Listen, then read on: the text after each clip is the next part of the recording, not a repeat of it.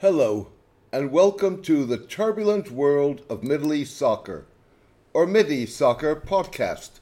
I'm your host, James Dorsey.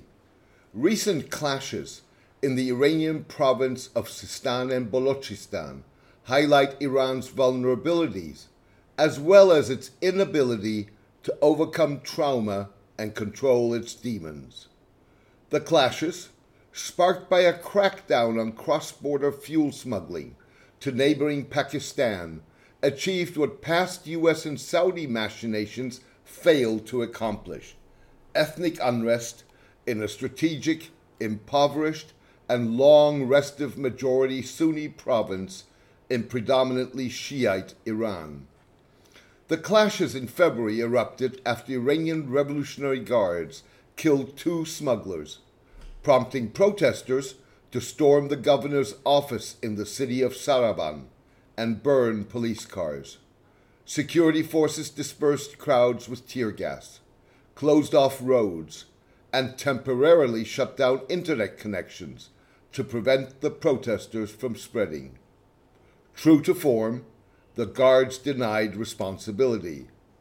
Tasnim News Agency, a privately owned news outlet with close ties to the guards, reported that the shots that killed the smugglers had been fired from the Pakistani province of Balochistan. Tasnim reported several attacks in the days before and after the clashes that targeted the guards as well as intelligence ministry officials in Sistan and Balochistan. The guards' response constitutes more than a tired effort to evade responsibility.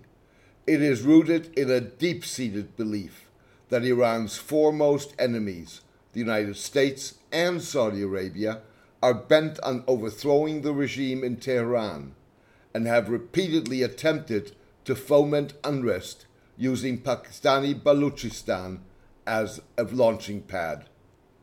While Iran has reason to fear attempts to destabilize the country, it often fails to separate the wheat from the chaff. As a result, the government frequently responds to crises in ways that threaten to aggravate rather than solve problems. The guards' assertion that the shots were fired from Pakistan suggests that an investigation into the incident, announced by the Foreign Ministry, is unlikely to draw a different conclusion. A precarious calm has returned to Sistan and Balochistan with the help of a prominent local Sunni cleric, Sheikh Abdulhamid Ismail Zahi, who used the opportunity to call on the government to apply the law and tackle the region's social and economic problems. Seemingly rejecting the guards' version of events, Mr. Ismail Zahi insisted that the officers who made mistakes should be punished according to the law.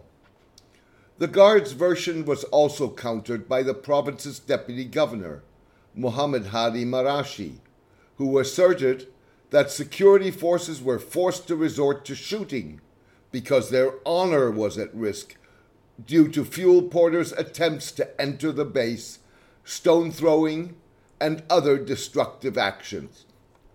Mr. Ismail Zahi went on to say that the selling of fuel is not a crime or smuggling. Rather, it's one of the means of income through which thousands of families make a living. Governments have a duty to plan for the sustenance of people so that no one is forced to choose hazardous jobs.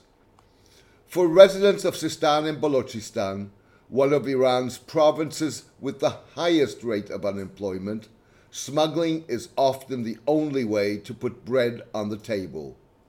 Anger has been mounting at the killing of scores of smugglers each year by security forces. Some 120 people, many believed to be Baloch nationalists, are on death row in the central prison of the provincial capital of Zahedan. 5 have been executed since January. The risk smugglers run is enhanced by the fact that Baloch nationalists operating from Pakistan have repeatedly launched attacks on the Iranian side of the border. Iran, boasts some of the world's lowest gas prices. Iranian authorities had hoped that fuel hikes in November 2019 that sparked mass anti-government protests in which at least 225 people were killed by security forces would dampen the incentive for smuggling. Officials and smugglers say it did not.